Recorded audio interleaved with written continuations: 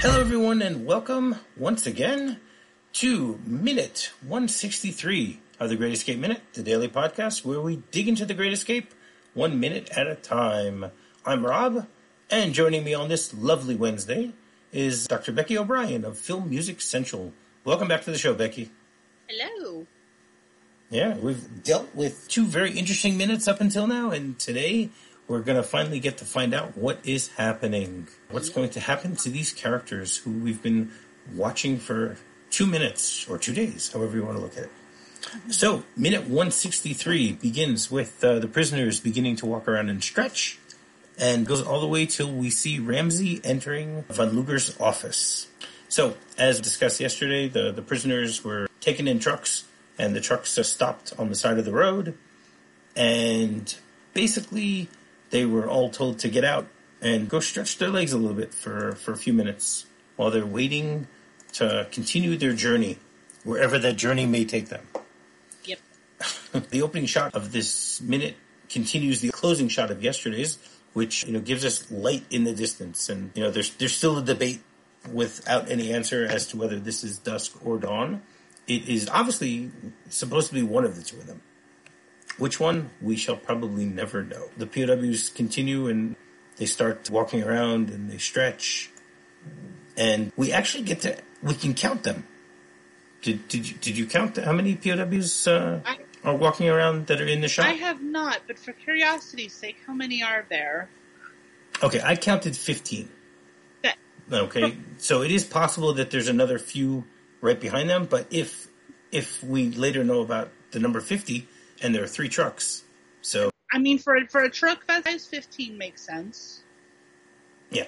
And because, I mean, there was room enough for them to sit somewhat comfortably, so... Yeah. I just want to say one last thing about the light, though. We don't... The one we don't know if it's dusk or dawn. Mm-hmm. So there's also, like, a third way to look at this. If we look at it metaphorically, it could also be read as, like, given what's about to happen, there's still hope on the horizon in the form of light. Like, even though things are dark and cloudy where they are, there's still a light at the end of the tunnel, so to speak. Mm. Or even though they're not going to see it. Right. Or it could be go to the light. I don't know if it's quite that, but there is a metaphorical way to look at something like that. Especially since we can't figure out what time of day it is. Maybe that's not important. Maybe it's the fact that there's light at all when everything else is dark is a way to interpret it. Okay. All right. That's great. I didn't even think about that. That works. So basically you have all the prisoners. First of all, I love the fact that Mac and Roger are far ahead of everybody else. Well, they did get out first. Yeah, but the two of them are standing together and all the rest are, lagging behind, in a large group. The two of them are off themselves and whatever. And at this point... For drama. Yeah, exactly. So then Roger basically says, Mac, all this, the organization, tunneling, Tom and Harry, kept me alive. And even though we... And then he basically stops and doesn't say, basically the unsaid part is that, we've gotten caught. Then he goes, I've never been happier. Now, once again, this goes back to the fact that no one will ever know what Roger Bushell said before he was dispatched. Yeah. They do a nice job of giving us something very sentimental about it, showing that he has no regrets. And before you continue with this moment, musically, I like, there's one last brief reprise of the main theme, very softly under all that last optimistic musical moment. Yeah, I have that in my notes also. That in between Rogers, after he says I've never been happier, then we get those few little notes, and then sort of before when he's talking too. Yeah, but it's very clear in when he pauses. But it's the perfect setup for what we're about to get to. Yes. And I can't wait to think about it. And then Roger turns to Mac and says, Mac. And then he's cut off because he hears the sound of a rifle being clicked. Completely startles them. What's of the machine gun being set up? Exactly. The you hear the click clack of the machine gun. Yeah. You know. And that's when it cuts back and sees, they're setting that up. Yeah. But then we get to see that the guard is setting up a heavy machine gun on the side of the car with an officer standing over him, which is a very interesting way to put a gun. I mean, having been in the military, I wouldn't say that this is the best way to do it because, first of all, it's not on a flat surface. They put it on at an angle, so it's much easier for the machine gun to slip. It's not bolted in. Is it not mounted on a tripod? I thought it was mounted on something. They have a tripod, but the tripod is put on the car. Wait, I want to... The tripod is sorry, it's on the back of the motorcycle? Right. I just want to make sure we're looking at the same thing. It looks like the tripod is put on the back of the motorcycle. Not on the car. Excuse me. Oh, I see what you mean. Yeah, and that just does not look steady. I guess that doesn't make sense if you're using a gun like that, does it? Yeah, but I guess if you're an actor, then it makes more sense. If the director tells you to do it that way, that's the way you're going to do it. And we see that the prisoner, or the faces of Roger and Mac, they're in complete shock that this is about to happen. They're taken completely by surprise, just like the audience is supposed to have been taken completely by surprise the first time that you're seeing this. Yeah, well, yeah, but it also that the whole lead up to it, it's I called it musical irony when I put my notes together on this. We go from this one last hint of optimistic music to suddenly, I like to think the music reflects their dawning horror of like, oh crap, this is it. Yeah. And it just builds and builds and till the shooting starts and if you're going to do a moment like that, that's the best way to do it because there's no better way to musically fill that moment. Yeah, completely. And they do a great job of it. Yeah, I mean, although I know you said they look shocked, but like maybe I'm not good at reading people, but their faces don't change that much. If you look at Roger's eyes, his eyes start popping out. He swerves his head slightly. Right. Wait, I saw that. So he is. Maybe he knew that this was going to happen, but regardless, he's still a little shocked that it's happening. He's surprised. Well, yeah. I guess maybe they thought there would be a more formalities about it, maybe because this is pretty much without warning, which is fairly that detail at least is fairly accurate to what really happened because it was in real life, it was smaller groups, but pretty much summary execution. There was no real warning or lead up. Someone would get out of the car and bang, gun to the head. They would do the similar type of thing where they would pull over to the side and say, "Okay, get out and stretch," and then they'd shoot them. But in smaller groups. But I figure this much of it is from reality that there's no warning, no time to prepare yourself. We're just going to...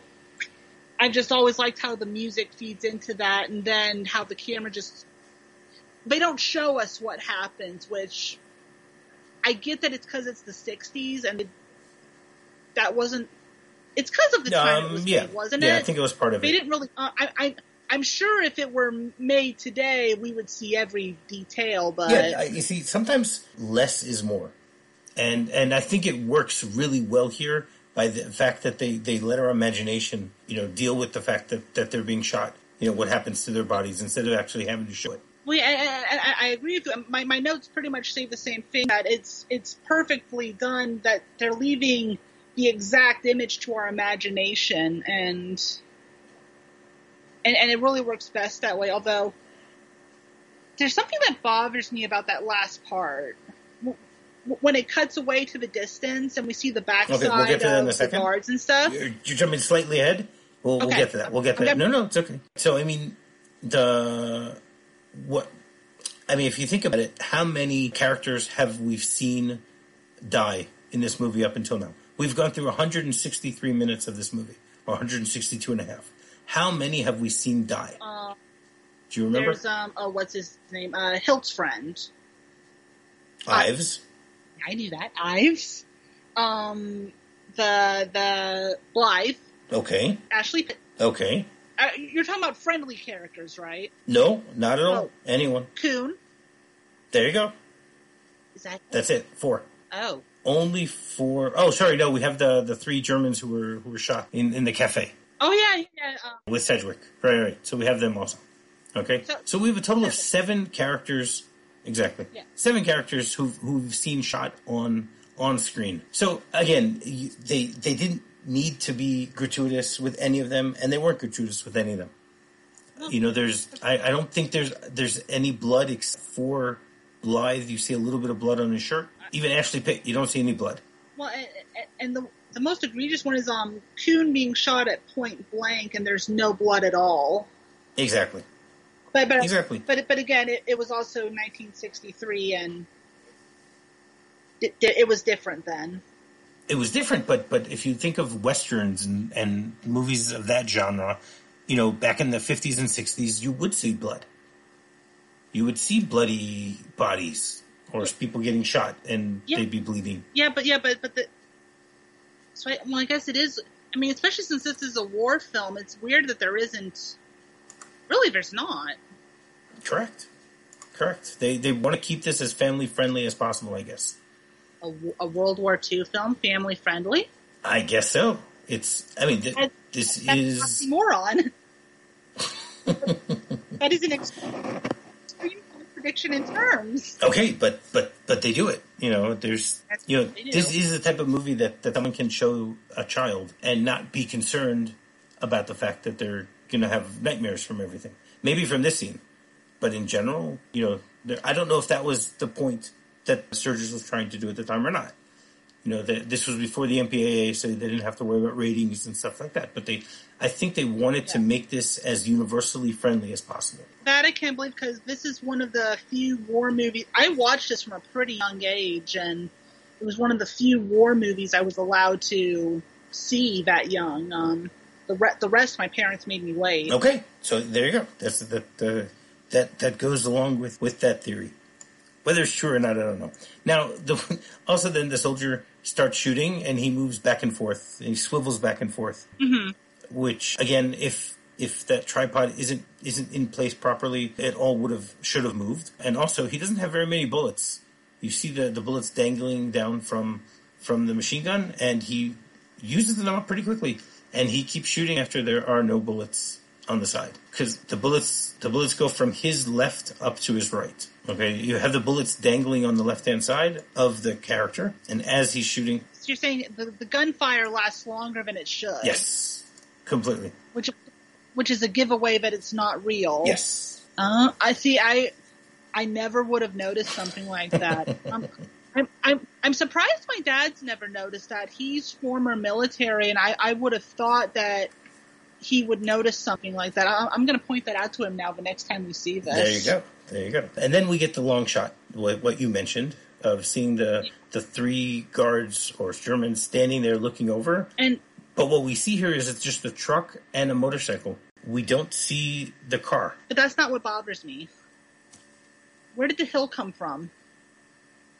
So like, we're supposed to be looking right behind those 2 who just shot them, right? Not necessarily. But... Think about it. What if this is a shot of one of the other 2 stations where they're shooting them? Oh. See, I've never read it that way. I've always thought it was cutting away to the back of this one. And it always bothered me, because it's like, where did that sloped angle come from? Because it's not here. Right. Unless... So my assumption is that this is another one of the sites. Because, again, the motorcycle is in front of the truck. It's not next to the truck. Or it was behind the truck at the beginning. So rather than being a massive continuity error, it's meant to be an implication this has happened with all 3 trucks. Yes, because we still hear shots being fired at this point. They're showing this. Now, in the original script, they showed each of the 3 sites separately, showing them shooting the various prisoners, and they even have a soldier carrying a shovel at the end, walking over to go and bury the dead.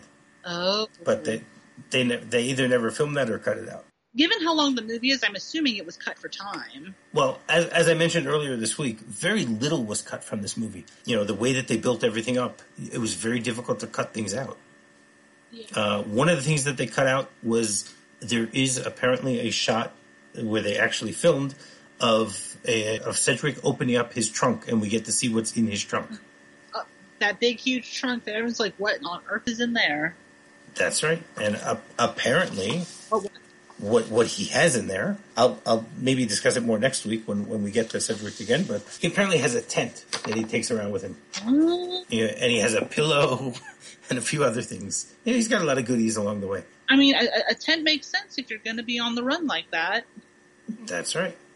He thought ahead. So we get to see, the long shot of the truck and the soldiers and the motorcycle, and we still hear the shots being fired in the distance. Like I said, I think this is meant to be another location. Well, and that makes sense because there's no logical way it can be the site we were just at, because I said that the terrain's completely different, and as you said, the staff car is missing. Yes. And the director doesn't strike me as the kind to allow that big a continuity error into a film. So No, not Sturgis. So that makes total sense to me. Especially since this was Sturgis' pet project that he was trying to get made for 12 years. Ever since he read the book, he wanted to get it made. And he needed to wait until after he did the Magnificent Seven in order to get enough clout in order to do so. And we are all ever grateful for that. Then we get a shot of, we're back at the camp, and we see Ramsey walking out of the compound to where the commandant's office is. We get to see a whole bunch of prisoners standing in the courtyard behind him. A lot of prisoners are standing there. Ramsey walks up, Strachwitz salutes him, and then he walks by, he salutes back. And fittingly enough, there is no music or a general noise whatsoever. Exactly. Which you will now explain you can now explain to everybody why is that effective in a movie. Because, so, it's a lot of people think, like, the thing with music in movies is there are times where it is actually a distraction instead of serving to elevate the scene. That's why, I'll name the classic example, that's why the chariot race in Ben-Hur has no music. Because it would be a distraction from the race. So why did George Lucas put it in the pod race? There's no music during the pod race. You sure? Very little. Oh, okay. But really, the big moment that has music is when Anakin has engine trouble. Before that and after it, right until he crosses the finish line, there isn't really any real music. It's just the sounds of the pod racing engines. Oh, wow. Okay. So I didn't think about that till you said it, but it's not as clean an example, but it's used very sparingly. But for the same reason, because if Williams had overloaded that scene with music, it wouldn't be nearly as good. It would be a distraction. There'd be too much sound. And so a lot of times composers will, well, not a lot of times, every time when they're going to score a film, they'll sit through and say, okay, this scene should have music, this scene should not. This scene should have music, and this scene should not. Because, and a lot of times, if it's a scene that takes place after some big event, like what just happened, the audience needs a moment to breathe, to let sink in what's happened. So. Okay, that's great. That is. I can keep going, but that's about it. Okay, that's great. So basically, we get Ramsey walking into the commandant's office area, and then get another shot after he goes in and they close the door. We see him come out the other side. Posen opens up the door of the commandant, and Ramsey comes in there, takes off his hat, and walks up to Von Luger, who purposely does not look him in the eyes at all. And you can see that Von Luger is clearly distraught about something. We sort of know what he's distraught of, but we're not sure. And that's pretty much how this minute ends. Did you have anything else you wanted to discuss about this minute? No, that's about it. He doesn't have to stand for Ramsey because he's the commandant, Ramsey's the prisoner, so he doesn't have to stand to salute him. Yeah. Okay. No, that's about it. All right, excellent. Do you want to tell people once again how they can get in touch with you? Absolutely. You can find my blog, Film Music Central, at www.filmmusiccentral.com, or find on Twitter at MusicGamer460, or alternatively, you can check out my YouTube channel called Life as a Music Gamer, and Music Gamer is one word. Excellent. Okay, and you can go to our website, thegreatescapeminute.com.